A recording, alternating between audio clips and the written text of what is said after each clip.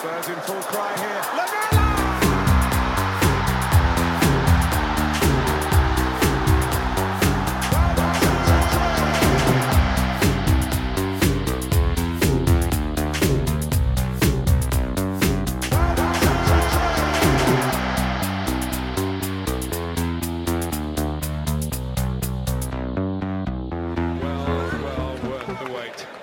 Welcome, listeners, to the Extra Inch.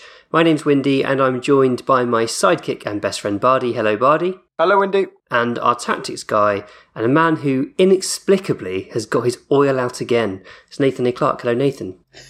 I'm not getting it. What's the reference? I'm not getting there. Adama. Oh, okay. Right, I'm You're warming up greasing for up. Adama again. Yeah. We got him in the running order, or should we talk about him now? No, we've got a lot of him in the running order for later. All right. Yeah, Ooh, big Adama mysterious. chat. Okay. Let's start off with this one. This is from Anti-Locos. Has Windy learned his lesson about karma, or are we going to have to deal with him tempting fate again by talking about how easy the upcoming match will be? Yeah, so I thought we would absolutely batter Watford. I said 5-0. They've conceded 2 goals on average per game. I was not expecting Watford to go full deep block. What was I thinking? It's Ranieri. He's Italian. He probably knows Conte really well. Like, it was, in hindsight, it was entirely predictable. And yet, I just got ahead of myself. Bardi, team selection came out, and basically it was exactly what we've come to expect under Conte. That meant that we're back in the 3-4-3 shape. Lucas playing again, of course. What do you think of that? Were you sort of slightly disappointed at the Højbjerg skip midfield? No, not really. They've been doing okay. I know Nathan's been going after me on Twitter with his Højbjerg tweets. I woke up to see. I've been trying to take a break from social media over the last few days, apart from when Spurs are playing. So I woke up to quite a few likes and stuff. But Højbjerg's been playing okay, and I'm not against the skip Højbjerg double act. I think it can be improved, and we probably should improve on it. But for now, it's fine. I think it gives me a little bit more sense of balance than Skip and Winks, or Winks and Højbjerg. Okay. So we made hard work of this game. We really did. But we did get there in the end. And I think over the course of the match, we created roughly 2 expected goals. They were quite bitty chances, weren't they? It was more of an accumulation, the number of chances, rather than the high quality of them. Did you find it painful to watch, Bardi? I mean, I think this is a unique game because we're not going to come up against many teams that play like that. I mean, yeah, back 6. It was a proper parking of the bus. I know there's low block, but this was ridiculous. They had camped out in front of their area, and that's fair enough. It's their prerogative. They could choose to do that. They're on a terrible run, and I guess they saw it as a way that they could kind of stodge it up and try and grab a 0-0. And you never know, in the last 15 minutes, grab something on the counter attack. So they're allowed to play like that. I think what we need to do is become smarter at playing against teams like that. But this is not a situation that we're going to see repeated in the next month for sure, considering who we've got, or going forward, really. There's not many teams that will play like that in the future. So the most important thing was winning the game, which we've done, and move on, especially in the Christmas period where there's no let up. You need 3 points, and it was a good win in that sense. Mm-hmm. Nathan, I've not seen a back 6 like that since Mourinho set us up against Man City. Yeah, pretty well. Yeah, it kind of had similar vibes, didn't it? Except I think even then we offered more the other way. Watford would just. I mean, Ranieri's won the league, right? So it's hard to be he's no mum. super critical. But it's what's the fucking point if you're a Watford fan? Yeah. Where's the joy? Whatever. Yeah, I guess it wasn't totally shocking.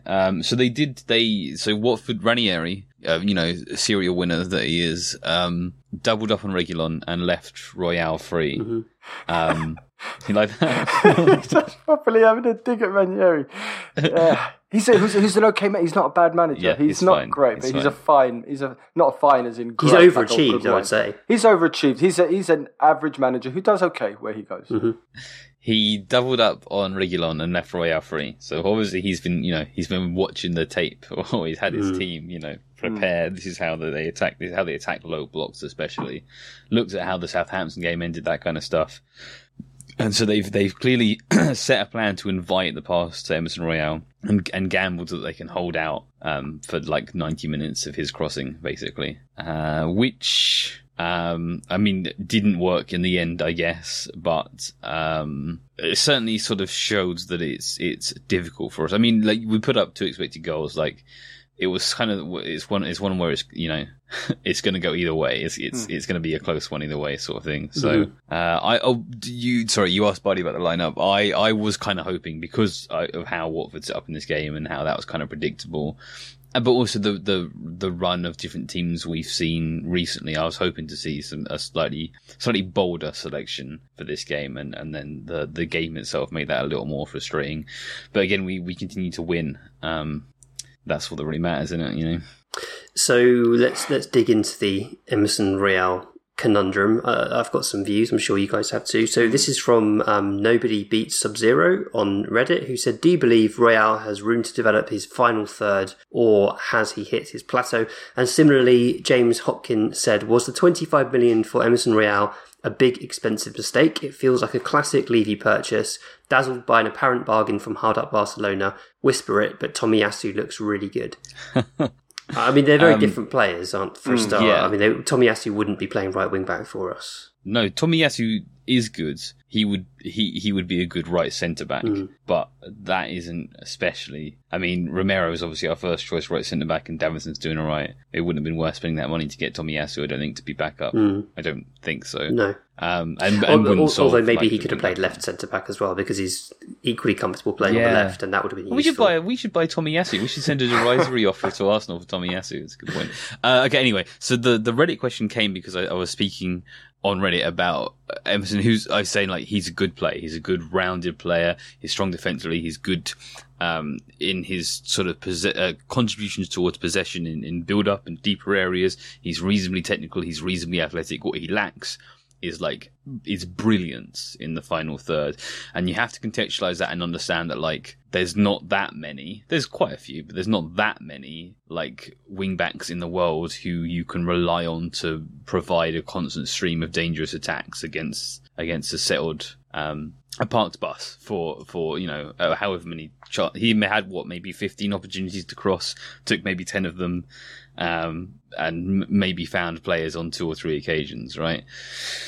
He had a difficult time, but he's a really good player. He's a good player to have in the squads. I think that 25 million was pretty good for him. At the same time, I also think that we go into the January window, we look for a wing back who has that sort of outlying attacking brilliance. And I think that because Royale is there and is safe, you can look towards players like Serginho Dest, who is at Barcelona at the moment. They want to offload him, who is really strong in an attacking sense, and maybe there are questions defensively, and you can say, well, we'll bring Dest in, and Conte will coach him, and we'll try to improve and round out his defensive game, but if that doesn't work, Royale is still there to remain first choice.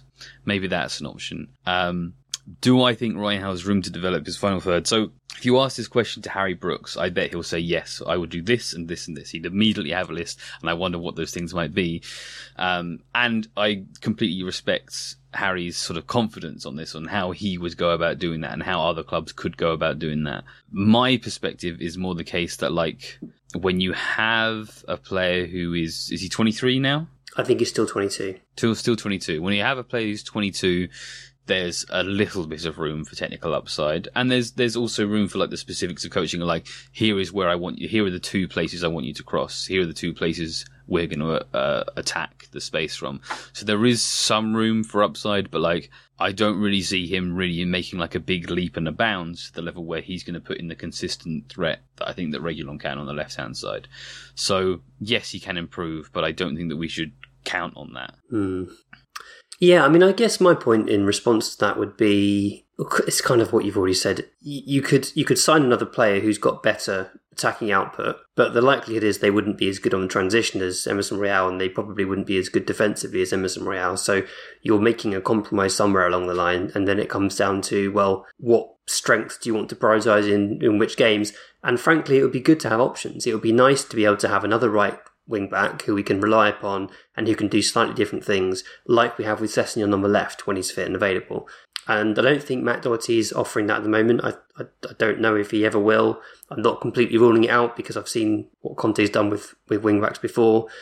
But I wouldn't be surprised at all if Doherty were to leave in January and we were to get another right wing-back in. And I agree with Nathan. I think it would be someone who's a bit more attacking and either can take on a man, which I think is a clear weakness of Emerson's, or can put in a cross on the run or from a standing start, and that would be really helpful as well. That's not to say I think his crossing is terrible. I just think it's average. And crossing is a really inefficient means to scoring a goal, as we've spoken about many times before. And in this game, it was even more inefficient because Watford, as we've said, had a back six. They tucked their, Ken Sema, the Swedish winger, was playing as an auxiliary fullback. So they were packing their box out with 5 or 6 players each time we were swinging across in towards Kane, Son, and maybe one other. So I spoke to Jack Pittbrook on Twitter about this. Royale did put in a really good cross at the end of the match that Kane turned into a shot directly at the keeper. But that was once we were 1-0 up. And that came because Watford had to start to push up a little higher and keep a higher defensive line and try to get some attacks out at the end of the match. And so when that cross came in, there was Watford. No one was in the box, right, as the ball was about to leave Royale's foot. It was 5 players rushing into the box, the Watford defenders and Kane, and there was space to put the cross into and space for Kane to run onto. So again, it's not like Royale's a bad crosser. Like that's still a difficult thing to play, and he's played it well with his one opportunity there. But yeah, it kind of goes back to what I was saying before, is that like there's a small number of players who are like competent wing backs and can sort of turn a whole bunch of players standing around in a box together into a dangerous chance, because it's hard without that momentum on the runners. Yeah. They've got to generate that on the fly. Yeah, I mean, I think we're just so used to watching Trent Alexander-Arnold now, and everyone just assumes that level is doable for others, and he's basically a one-off. He's insane with his crossing ability. It's so unusual. One thing I would say is, and this isn't to criticise Davinson Sanchez because I thought he had a really good game, but again, if you have a right centre-back who's a bit more competent on the ball, then you're able to, in a game where there's no striker to defend against because Watford are camped, a bit more sort of invention from that position in supporting Emerson Royale could be really handy, and I think Romero would offer that for sure. Everyone's really happy for Davinson Sanchez right now, and he's had such a hard time and got so much criticism over the last couple of years, more than that even, that like I'm kind of reluctant to like piss on the barbecue, but like it's a significant issue, to be honest. I don't think he had a great game. He scored the winner, and that's brilliant, and I'm really happy for him. But like he's really quite limited in possession, and I think it showed in this match as well as others. I mean, my take from all of this is quite interesting that we just did we buy the wrong fullback from Barcelona? And it's also a bit funny that this one doesn't work. Let's just go back to Barcelona and buy another one of their fullbacks. But it was strange with Emerson. It was almost like you're playing a game at Power League and you don't know, you're playing against an opposition in one of these kind of leagues, and you turn up and there's one of their guys is wearing Reebok Classics and a rugby top. And you just let them have the ball. And that was basically what Watford did to us. They just they just doubled up on everybody and just filled all the spaces, but let Emerson have the ball. And unfortunately for him, he didn't have a great game. But like you said, when your job is just to keep swinging the ball in for a cross, it's very unlikely that's going to result in a goal. And I did have a strange feeling that had that been Aurier in those positions, would we have done better? And it's weird to think maybe. That. I think so, but I also think that like he would have put in much less good performances than Emerson like earlier in the season when we have to build up play, when we have to defend back and forth, all that kind of stuff. So I agree with you. I like Emerson. I think what he lacks in the final third, he gives us so much more defensively and running back. And upgrading him will be difficult. So I think what we should do is, like you said, just perhaps go for a wing back who gives us something different that we can use in certain games like that. I've seen down the running order about Adama Traore at right wing back. We'll get into that, but that just doesn't make me feel very confident. And I think I just want to touch on Davinson because I'm a big supporter of Big Dave, and he's not making mistakes. we know that he's flawed in possession of the ball, and long term that's not going to help us, and that's why Romero is the better right-sided centre back of the three. But I think he deserves praise for how he's performed against Liverpool, how he played against Watford, even Southampton. He was fine. He's cut out his errors. He's not making any mistakes. He's not getting bullied, and he's doing okay. And he's popped up with a couple of important goals. And long may it continue. He's not our future, but I think now these performances. Now, suddenly, we might be able to sell him for quite a bit of money, and that's good. Yeah, I would agree with that. I liked this from Martin Smith, who said, with yesterday's last-minute winner, I've been thinking about goal celebrations when sat comfortably on your couch. Is this true? Bardi, passionate, leaps off the couch, high-fives everyone, runs around the living room fist-pumping, occasionally breaks a lamp. Windy, a hearty fist pump, but remains seated. If you're in the next room, you can hear, get in. Nathan stands up and golf claps, then rewinds the previous 90 seconds of play, whips out the notebook and counts the amount of passes that break a line leading to the chance. Very neatly done, Martin. You're not too far off with me, to be honest. I did lose it a little bit when the goal finally went in against Watford because we'd been waiting so long. But yeah, it wasn't much more than a sort of throaty yell and a get in. I can imagine like a Tim Henman fist bump from you, Windy. Don't compare me to him. He's sort of on the anti-vaxxer list. I don't know if he's full anti-vax, but he's definitely one of the protester types. Really? I didn't expect that from him. So he's finally shown, well, at least he's shown some character because most of his life has been very vanilla. So, apart from the time, everyone seems to forget that when he smacked a ball at a ball girl. Do you remember that? Yeah, I do. Yeah. Before he became big, before he hit a couple of semi-finals, and Subaka and all them just forgot about it. Yeah. Had it been someone else, it would have kept being brought up. So I'm here today to out Tim Henman for being a nasty anti-vaxxer. Let's absolutely bury him. Actually, it just reminds me, I looked at Wayne Burnett's Twitter feed earlier, who's our under-23 manager, and I saw he's retweeting Adam Brooks, the Bell End publican Spurs fan who's grifted to 200k followers. Very disappointing from a Spurs coach. I mean, it was about masks in schools as well. So, oh my God, it was just upsetting to see that. And I'm surprised that Spurs haven't take it down, to be honest. Before we move on, I just want to make it very clear I've never golf clapped in my life. What is a golf clap? It's like a very gentle, polite, directional patting of hands. Yeah. So it's softer than a tennis clap, I guess. Yeah, I would say so. Yeah. It's more delicate. It's Tory behaviour. Proper Tory. Let's dig in a little bit more around this performance and we can bring in Southampton as well. So the silly man says, Kane has regained some of his previous form and Lucas has looked better than ever as well. Son is always great but looks exhausted. However, one thing I've noticed from our team recently is lack of movement in the box, as well as a lack of runs in behind. For example, while many have criticised Real's crossing against Watford, I thought the issue was more the lack of certain kinds of attacking movement, coupled with Watford packing the box. I've always been critical of Lucas's off-the-ball movement and Kane prefers to drop deep. Son does a lot of great running, but he often seems the only one. Movement used to be Dele's forte, and I think he makes the team better when he's allowed freedom to roam off the ball. It opens space for others and it allows him to crowd the box. But for one reason or another, he doesn't seem in Conte's plans. Do you agree lack of movement in behind and around the box is an issue? And if so, is this down to the individual players or is it simply instruction? What could be done to remedy this? Automations, player acquisitions, etc. I mean, it's kind of like what I was talking about before. It's it's really hard. There is no in behind to run into in that box. The distance between the deepest centre back and the goalkeeper is a few yards, and it's difficult. Not to say that it couldn't be improved, or individual players couldn't have taken it upon themselves to be a bit more inventive with their own movement. But it's like you have to generate a sprint from a standing start, and there's only really so many times you could do that before you're pulling a hamstring, right? It's difficult. It's difficult to gamble on where you think the ball's going to be early or where you think the space could be, and do that again and again and again, and then you look up and Royale has failed to get the cross off because he's been closed down or whatever, and it's difficult. Which again is not to say look at Liverpool, Trent Alexander-Arnold. They trust him. They know he's going to deliver the ball into a certain area. They make the run.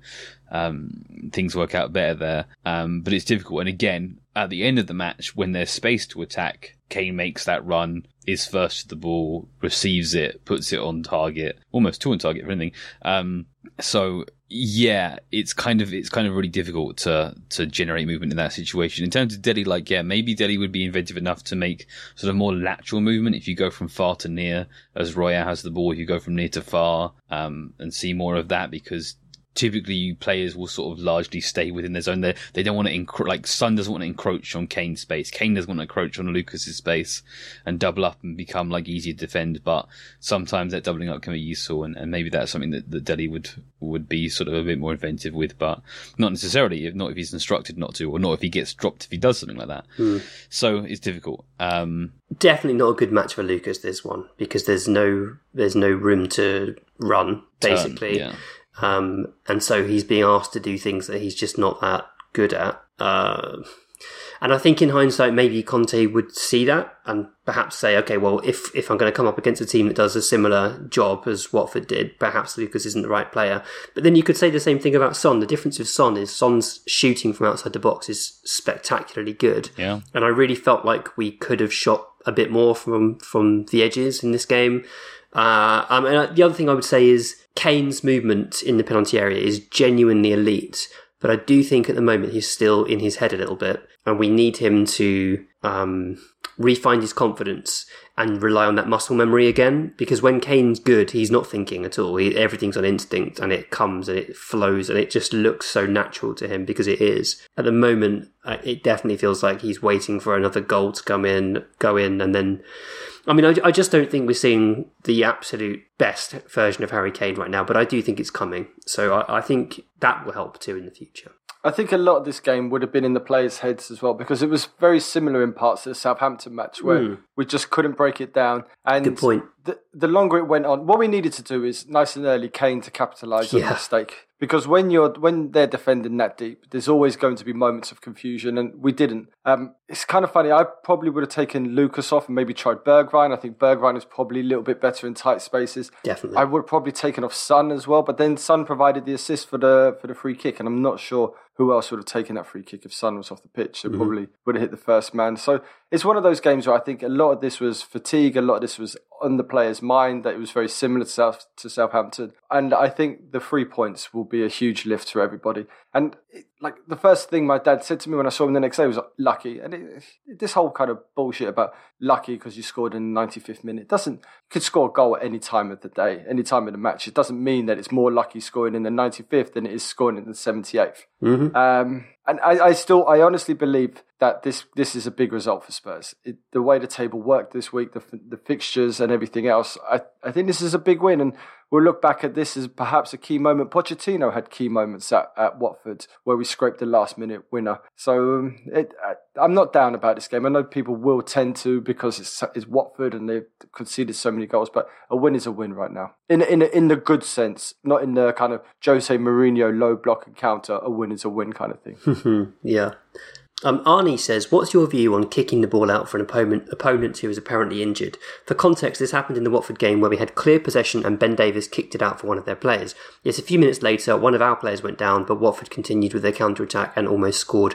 I noticed this too, actually, and it's something that has repeatedly reared its head, and the refereeing approach is very inconsistent, I find, on this.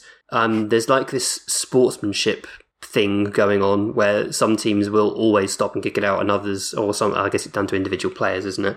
Others just won't. I think it was like Højbjerg and Davis were very keen to put the ball out for the Watford player.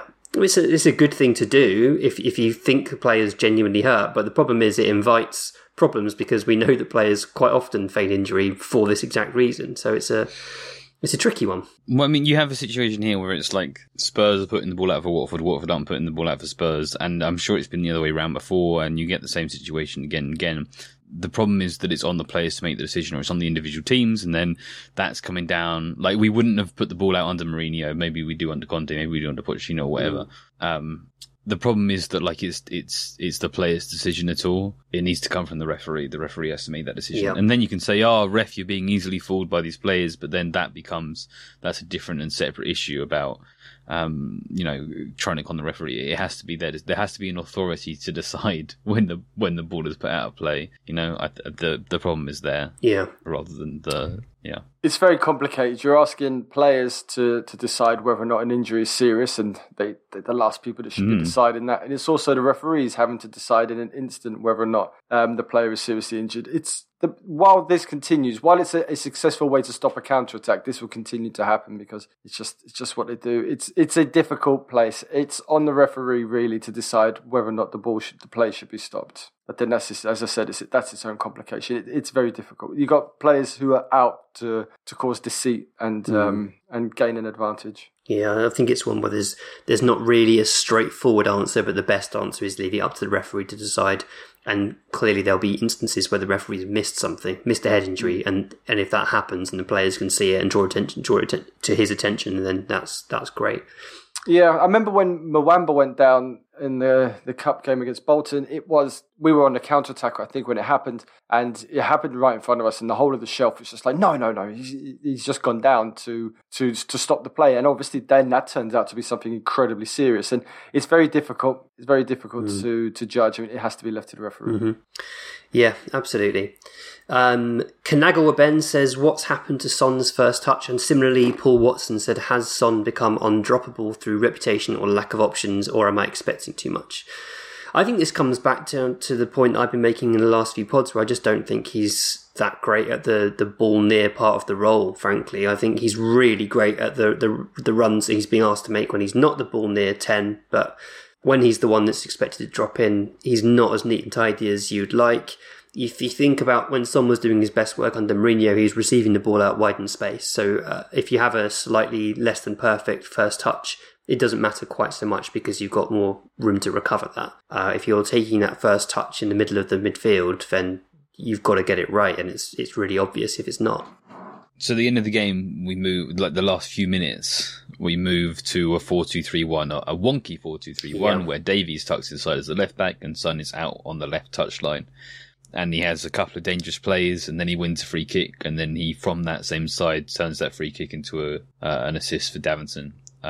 So it's just about, like, obviously the system comes before Son here, and the system is we're now on an 8-game league lossless streak, so it's working. It's just not getting the best out of Son, but I don't think that's turned to dropping him. I think that we just have to continue to. I mean, I again, like you think, move to a 4-3-1, move to a 3-5-2 where he plays up top and he spends more time in behind and less time coming towards the ball.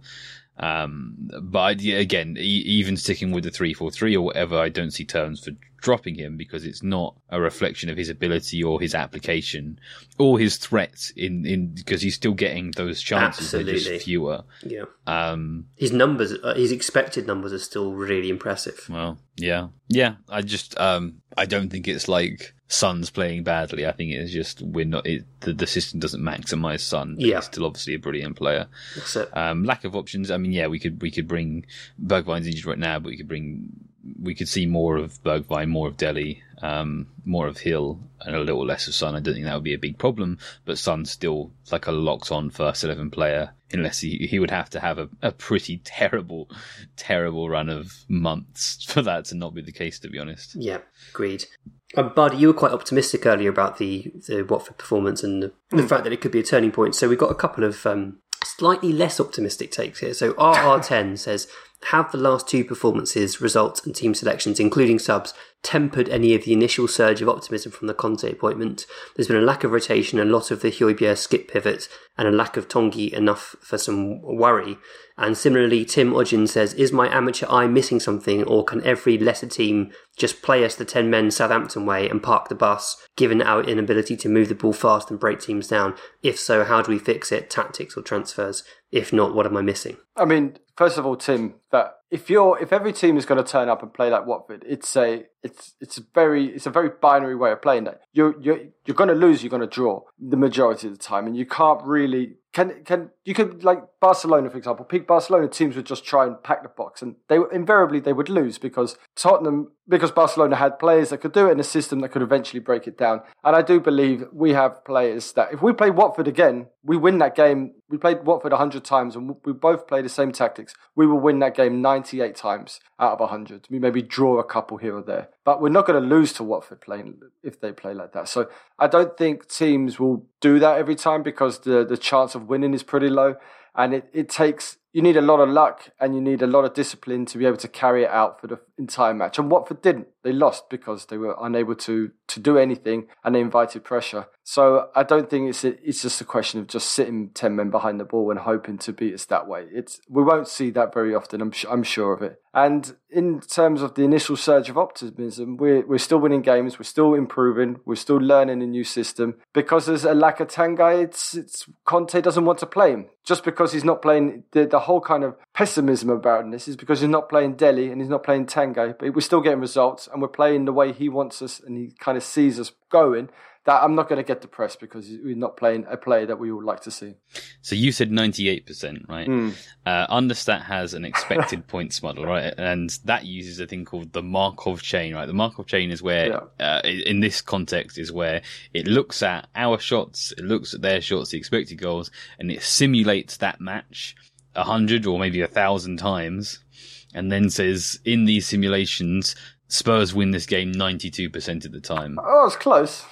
And gives Watford 8%. Obviously, there's an overlap for draw there of some percentage, but yeah, I think that kind of feels about right. What does it say for the Southampton game? Okay, let me go back to that. Give me a second. I use something called the Bardian machine. Yeah, the Bardian. The Bardian Bayesian. Yeah, nice. The Bardian Hill. The Bardian Hill. Oh, that's Palace. Southampton. That gives us 96% chance to beat Southampton. I thought so. Yeah? Yeah, I mean, absolutely. So I would say I'm actually more optimistic now than I was at the start because it's happening and it's happening early. And there is such a thing as new manager bounce. So MZXCT said, why should we see this as any different than what happened at the start of last year with Jose? We're winning but not dominating games and the same problems, playmaking and creativity, still persist. Why is everyone so optimistic? And I would just disagree with that on the basis of the underlying numbers and the eye test, frankly. With Jose Mourinho, it was clear that he found a way of playing which was working really well. But when you've only got one or two ways of getting the ball forward, they're quite easy to preempt and stop. I mean, yes, teams found it hard to do that initially because we were, in that form, Kane and Son were unplayable. But there comes a point where you work out, you stop the pass into Ndombele or into Kane or whatever, and therefore everything else falls down around it. That's not happening with Conte.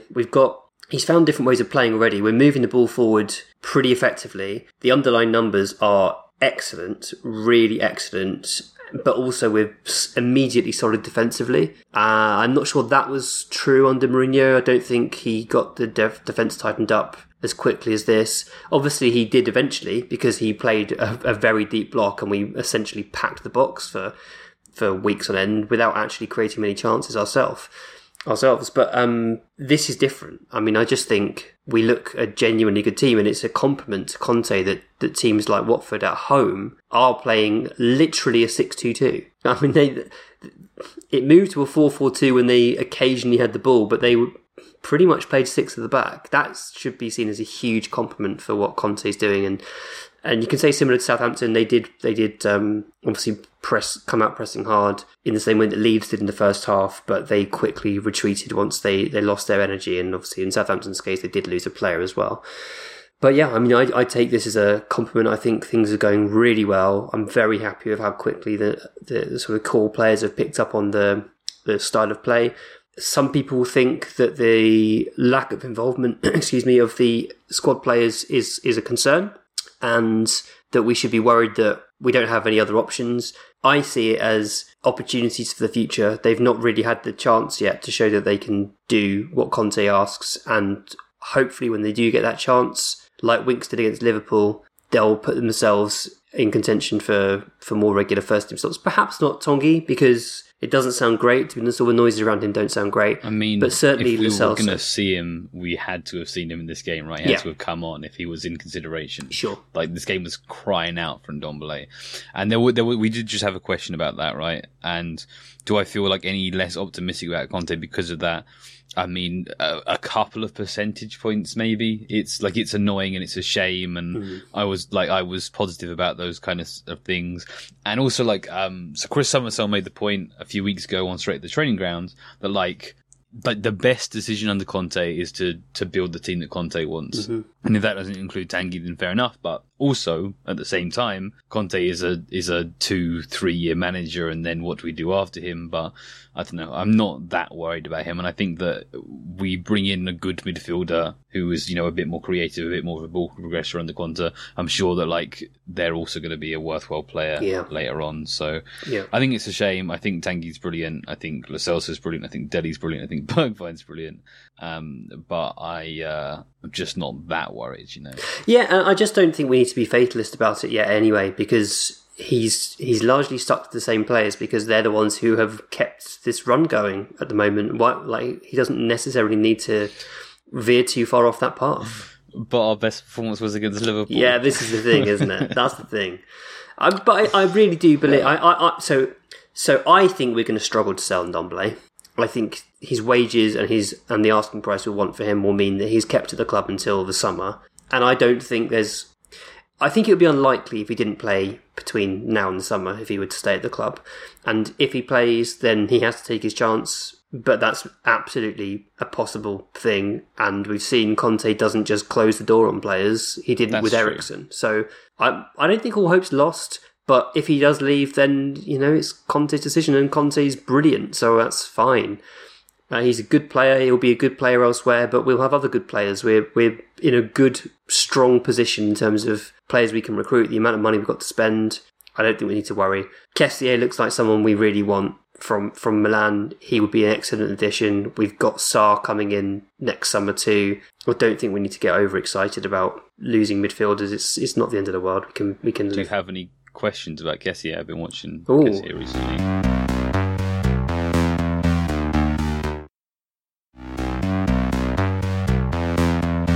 What's his creativity like? It's sort of okay. He's so his passing, he wants to keep it on the ground, he wants to keep it short. He doesn't have a huge amount of guile on his passing, but he has sort of an ability to get into the right places and just play the neat, simple pass, which, sometimes that is to the right play in the right place. But I don't know. I don't know if he'd played in this game instead of either Højbjerg or Skip, I don't know if that makes us much more creative in this game. He's not going to be picking apart a packed defence. But he's going to put up a few chances. Would he shoot from distance more? I don't think he's a huge shooter from distance. He's also not a very accurate shooter.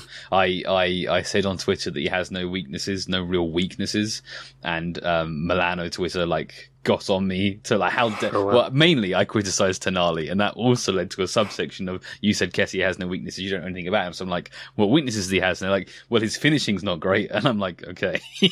Wow. Yeah, it's kind of what you'd expect for a player in that position, I guess. Sure. Yeah. He's a very rounded player. He's quite passive defensively. Again, likes to keep his passing game pretty simple. He's got very good press resistance, I think. But he's a box to box rounded midfielder who does a bit of everything. Skip had a good game, didn't he, against Watford? He did. I think I think now, if it comes to it, Skip is well above Højbjerg for me in the pecking order. Not that I'm against Højbjerg at all. I think, again, was absolutely fine against Watford. Would have wanted a little bit more creativity, but no issues at all. But Skip, I think, is becoming a very fine player. There was a moment in the first half against Watford where... was it the first half? I think, yeah, it was the first half against Watford where a pass comes into where Skip's moving to. Skip scans, takes the ball in the half turn, and plays it first time to a player in front of him. And I was thinking, yeah, that's why I'm really into Skip. And the player he passes to does the exact same thing and passes it on to Son. I'm like, yeah, that's why I'm preferring Skip to Højbjerg. And then I looked back and I saw that the second player who did that was Højbjerg. And so maybe I need to sort of address my biases there. I think Skip could do with scoring a couple of goals. I think Højbjerg has that kind of edge over him at the moment. But I think long term, Skip is miles better than the cement mixer.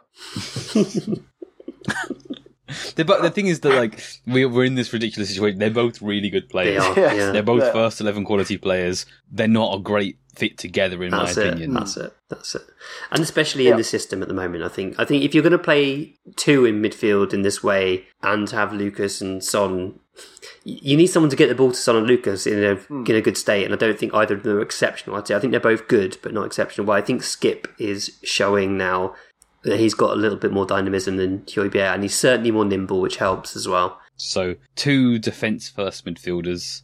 Son, who doesn't want to come to receive the ball, Lucas, who needs space to operate his game in, and a right wing back whose crossing is not that great, but we still broke down a parked bus despite all of those personnel weaknesses. Yeah. I think that we're good. I think we're in a good place, and you can see all of the places for upside. Yeah, and places for improvement. For sure. Yeah, I need to say that. I complain about my wife, but I love her dearly. Okay. And I complain about Højbjerg. And perhaps I don't quite love him, but I still really like him. But me complaining about Højbjerg's weaknesses is not a thing. I don't. People seem to think that I hate him. I don't hate him. I just think he could be better, and I want him to be better, and I'm sure he will be better. Yeah. Yeah, you're picking nits at this point. It's Exactly. He's still a solid option. Still a solid tool. Let's do Adama. There's quite a few questions about Adama, but I'll pick up 2. So Mike Dav 84 said, could Adama Traore be our answer at right wing back and be Victor Moses 2.0, or is it Tarek Lamptey time? Legion said Traore, yes or no, and Cole added to that specifically for 20 million. So this is the latest rumour that Adama might be available for 20 million. Nathan, you are you're naked in a bath, surrounded by baby oil, just oiling up every part of your body. I think you're slightly overplaying my enthusiasm. I'm interested in Adama for 20 million because I think that there's he poses some interesting questions, but I'm not completely I've got some oil on me. Okay. I've stood too close to the pan and some oil has landed on me. I haven't coated myself nudes into a slug-like creature. The thing is, why do we want him? What is he going to come and do? Right. Is he just going to be another Lucas? Then Lucas is doing that, If the idea is that you buy Adama to come in and play right wing back, that's an even bigger gamble. That's an enormous gamble, in my opinion, because it's he has shown basically no sign of defensive awareness at all, in my opinion. So you're gambling on Conte teaching him completely how to defend. And again, there are other options out there. I mentioned Dest, or wing backs who even you think are more rounded.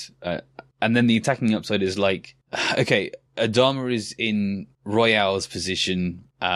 Well, first of all, he crosses fewer times, I think. Mm-hmm. And he looks to dribble his man more often, and he probably succeeds more often. And then he dribbles from a closer location or just loses the ball, and then there's sort of chaos there in the box as there's a loose ball. He wins lots of corners. He wins lots of corners because when he does cross, he tends to cross low and with power, a laces cross and stuff like that. It's he's not a great crosser. He's probably a better crosser than Royale, but not that much better. And it's Adama's real ability is his creating the opportunity to have space in the final third. And that obviously is not what we were lacking. Again and again, Royale had space in the final third. Is Adama going to do much better in those situations?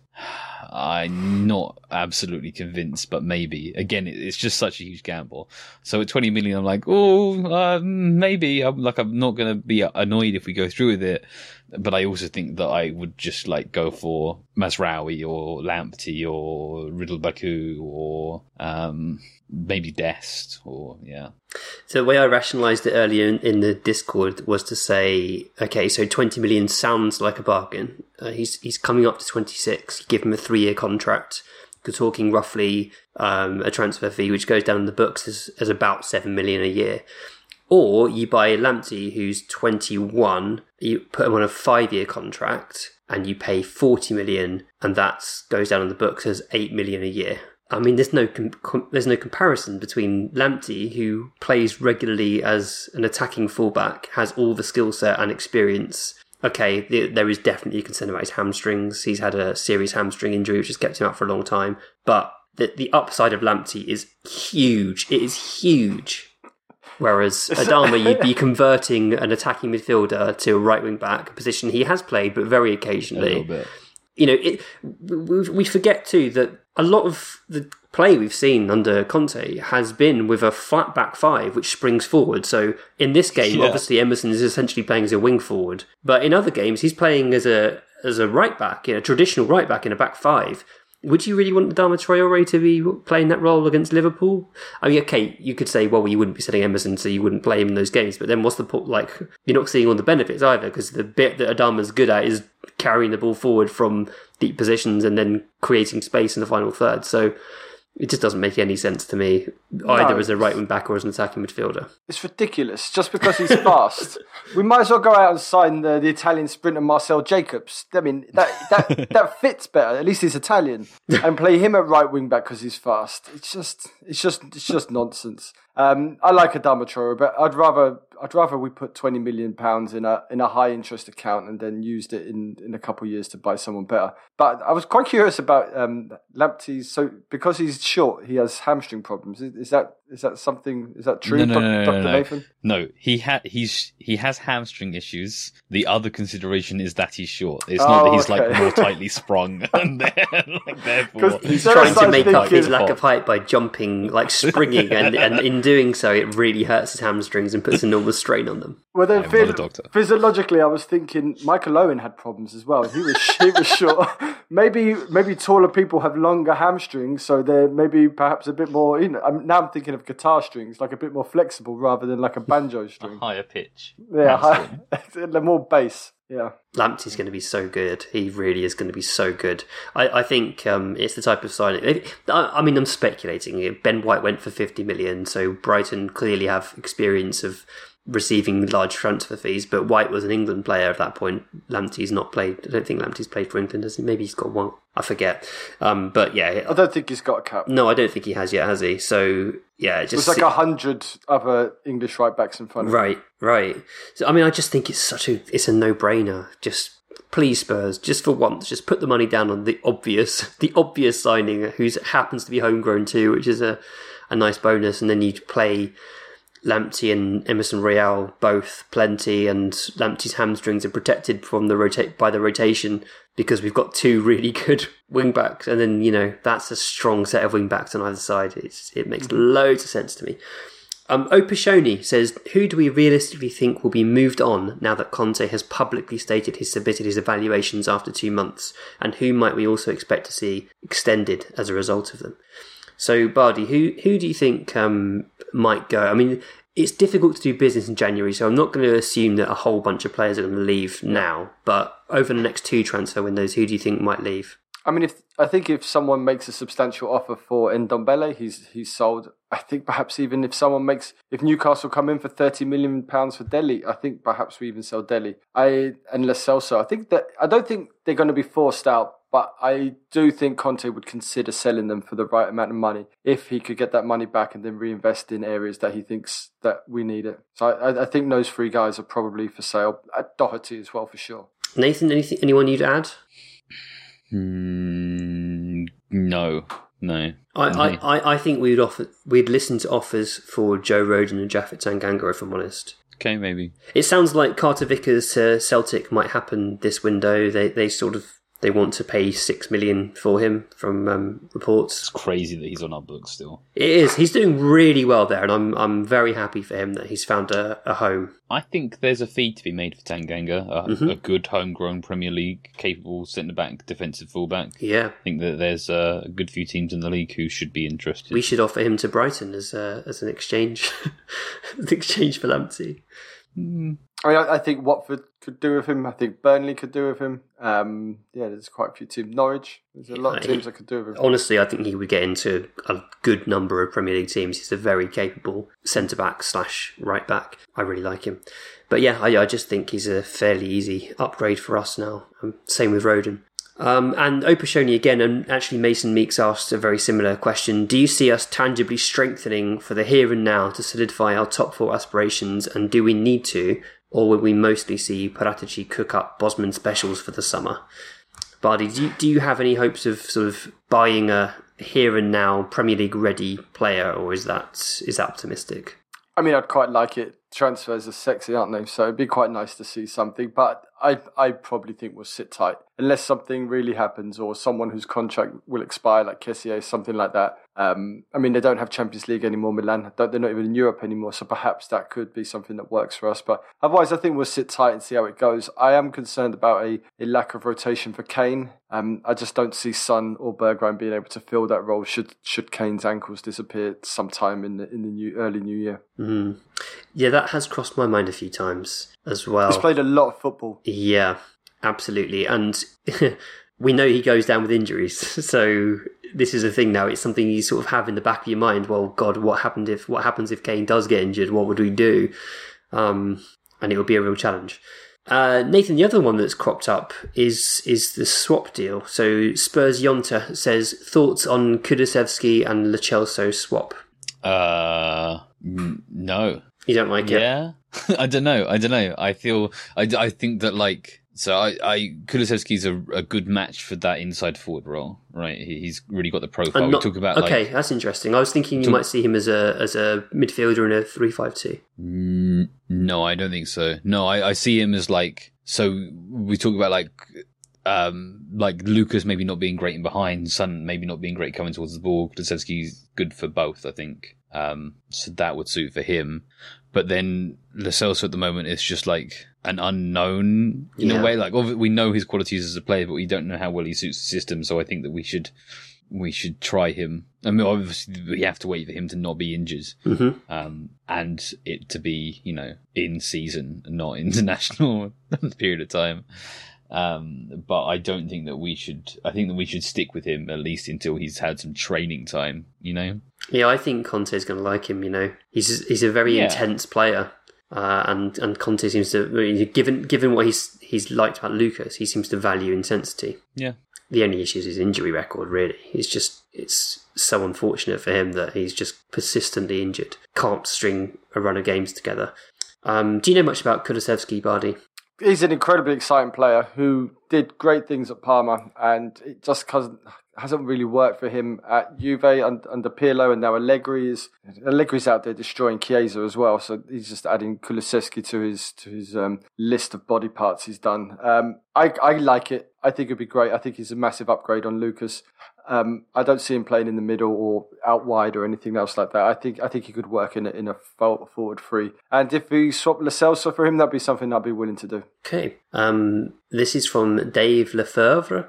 Can we return Højbjerg for Walker Peters? And Terry of Destiny said Nathan had a chart showing KWP as someone who might fit our needs. What are your thoughts on him and other players on the chart? Time and time again, Walker Peters shows up massively for any kind of ball progression, ball carrying, access into the final third, passes into the box, all that kind of stuff. He's an outstand, but he still makes the same defensive errors for Southampton. Now he was getting regular football at right back. He's now been replaced by Livramento. Now he's getting game time on the left. But despite the runs of games, despite being a good system under a good manager, despite everything he offers on the ball, he still makes those defensive mistakes, which I thought might iron out in his game with regular football, or could have been ironed out of his game with regular football earlier on. But at this stage, it seems very unlikely that side of his game would be evened out. So in hindsight, it's a really good swap. I wasn't that optimistic about it at the time, but I simultaneously underrated Højbjerg and overrated Kyle Walker-Peters, I think. Interesting. I mean, I see it a bit as, I guess what we discussed earlier, he is better going forward than Emerson and slightly weaker defensively than Emerson. So he's quite a lot weaker defensively than Emerson Royale. Fair, yeah. So there's not really a lot to gain either way. I do wish we'd kept him and stuck with him, because I feel like if we'd started playing him earlier or sent him out on loan earlier, then we'd have a different player on our hands now, and maybe we'd have got more money for him. And I really like him as a player.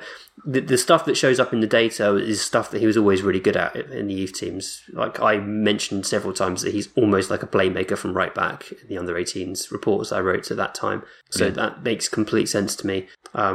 Good player, not the player to take us towards the title. Happy for him that he's found a home. He's definitely suffering from Livramento being at Southampton at the moment, because he's absolutely outstanding. So obviously has displaced Walker Peters. This is from JT Coys, who says Brian Heel, keep or sell. He's had one period with us, so I think selling seems mad. Like, I don't know why he'd sell. He only arrived in the summer and it's January. I don't think he'd sell. But what do you think of Brian Hill so far, Bardi? I mean, there's not much to say about it is madness selling him already. I think he offers us something different. He's got some nice feet. He's technically pretty decent. He's still a young man. Keep him. I wouldn't sell him now unless stupid money comes in, but no one's going to pay stupid money for him, so keep him. He's a good alternative off the bench. And what I quite liked about him against Southampton is he was willing to go inside or out, which is an option for us. Even though he's very predominantly left-footed, obviously, he's not scared of using his right, which is nice. Nathan, I am sort of wondering now whether we should have sent Brian Heel out on loan this season to another Premier League club to sort of get him some more regular football, because he did play quite a bit in the Europa League at the start of the season, and things have got a bit quiet. Europa Conference League, I should say. Things have got a bit quiet for him. Obviously, that cameo where he came on at wing back was interesting. I suspect we'll see him against Morecambe and perhaps a couple of the other games in January, since there are so many. But what are you thinking about him? I don't know. At the time, I felt like he is a good young player. When I did my video on him, like, he's a really good, talented young player. But, like, what do we want from him? What do we want from him now? And I evaluated him at the time with the idea that we would play like a defensive right back and he would play some right wing minutes, but I didn't think that suited him. And since then, things have only got worse in terms of he just doesn't fit what we're trying to do, what we're trying to play. Is he going to, like, replace Lucas? Okay, maybe he would be better receiving the ball sometimes, but he's never going to offer much going in behind, I don't think. So you just have this talented player, kind of like a Kyle Walker-Peters situation where it's like he's not going to get minutes for us. So yeah, maybe alone. I don't know. It was just kind of a weird... I don't know, because, like, I've previously said, just buy really good young players if they're available, regardless of how well they suit you. And I think that this is why maybe that's not that true. I don't know. It's a really awkward one. Yeah, maybe alone at this stage, but the thing is that we're being linked with more players of his profile. Like, we're linked with players of his profile every single window forever. He's really good. He is. He's really talented. I do think it's interesting that Conte has called on him before other more experienced players. Yeah. And I think that shows that he does trust him and does like him. There's something there to work with. Conte's not going to pick a younger player for no reason, is he? He's not that kind of manager. So I definitely think there's a future for Heel in the squad. I just don't know if it's the here and now. I mean, you're right, Wendy. If Conte's picking him, it's not because he's trying to stat pad numbers of giving youth players minutes, or he's sending a message to the more established players on the bench. He honestly believes that Hill gives us something, and I think Hill should get confidence from that. And I think that's why even the idea of sending him on loan or selling him right now is probably not a good one. If Conte believes and trusts him, then we've got to have faith in him as well. You mentioned earlier that Skip could do with a goal. I feel Brian Hill is another player, just needs something to fly in, and that'll be him away. I'd love to see it. I'd love him to sort of become a genuine option at the back end of the season. It would be great. I'm not 100% sure that's going to happen, and on balance, maybe a loan to, I don't know, Newcastle might not be a bad idea. Somewhere where he's going to play every week. They're just going to collect everybody. Everyone's going to Newcastle. I would just like to see him play in the same way we have with Sarr. And actually, I would not be against Sarr going on loan to another Premier League club next year. I think that's a completely viable strategy, loaning players out and then seeing... And I guess that's partly formed by how well Skip did in his season out on loan. But, Chelsea do this really successfully. That Gallagher, he's on loan at Crystal Palace now, is showing what a good player he is. Will he come back and become part of Chelsea's first team squad? Well, that remains to be seen. But at least he's going to be a definite option for them now. I quite like this strategy. There's some young players in the Championship I would be all over us signing and then loaning out. Like Ben Brereton Diaz is the key one, I think. He's been absolutely prolific in the first half of the Championship this season. He's clearly a very talented player. Sign him and loan him out to a Premier League club and then see what happens in the future. It's kind of a low-risk transfer strategy, I think. He's not going to lose a huge amount of value, and he could explode. You could create a situation where you've got a very valuable player in your hands. We missed the boat with Elise, who's at Palace now. He looks a supremely talented player. We missed the boat with Eze before. I'm very much in the kind of Nathan mold of thinking here, just if there are good players available, go get them and then worry about what we do with them later. It's kind of immoral though, isn't it? Just signing all the good players and then loaning them all out, but it's what the others do. It's what Chelsea do, yeah. Chelsea model. Juicy Sushi says, when will Nathan accept the Sanchez renaissance like he and Bardi do with the Benaissance? And actually, I think maybe it's me who's slightly less accepting of the Sanchez renaissance. That seems a bit harsh on Nathan, perhaps. Maybe Duncan thinks that Nathan is the one tweeting from the extra inch when 99% of the time that's me. But yeah, Nathan, do you accept the Sanchez renaissance? I do not. Oh, fair enough. I'm sorry. I mean, I spoke on it earlier, but like, I don't know. He shows himself to be a capable defender now. I always kind of thought that he was, and I always thought he got a hard time over his defensive ability. He's capable, but like, we can aspire to more than that. I think we can aspire to a player who's good defensively, really good defensively, and good on the ball, and that's who like Romero is to come in. I don't know. I like, again, I'm really happy for him. I'm good that his stock is up. I think he makes himself a worthwhile squad player at this stage. But when Romero's fit, it's not a question. It's not close. And I saw this on Reddit. There were people on Reddit saying, when Romero is fit, does he come back in for Davinson? Because Davinson's playing really well. Davinson's playing well, but he's not.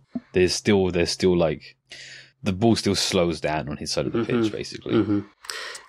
I think we need to appreciate the fact that 7-8 months ago, Davinson was slipping over and smacking his face on the floor as Man City ran past him. Sure. And the same way, the ball was always floating over Dyer's head and he had no idea what was happening behind him. So I think if we're going to praise Dyer for tightening up his game and improving his defensive output, I think we also should accept the fact that Sanchez has really knuckled down and he's playing very well in his way. He's not a ball-playing centre-back. He will never be that player. But I think right now he's doing great things there, and he's not making mistakes, and he's popping up with the odd goal. I mean, he's not Ben Davies, who is just the greatest thing I've ever seen. I say this every week, but he's amazing. He's truly transformed into a wonderful player who I wouldn't sell for £60 million.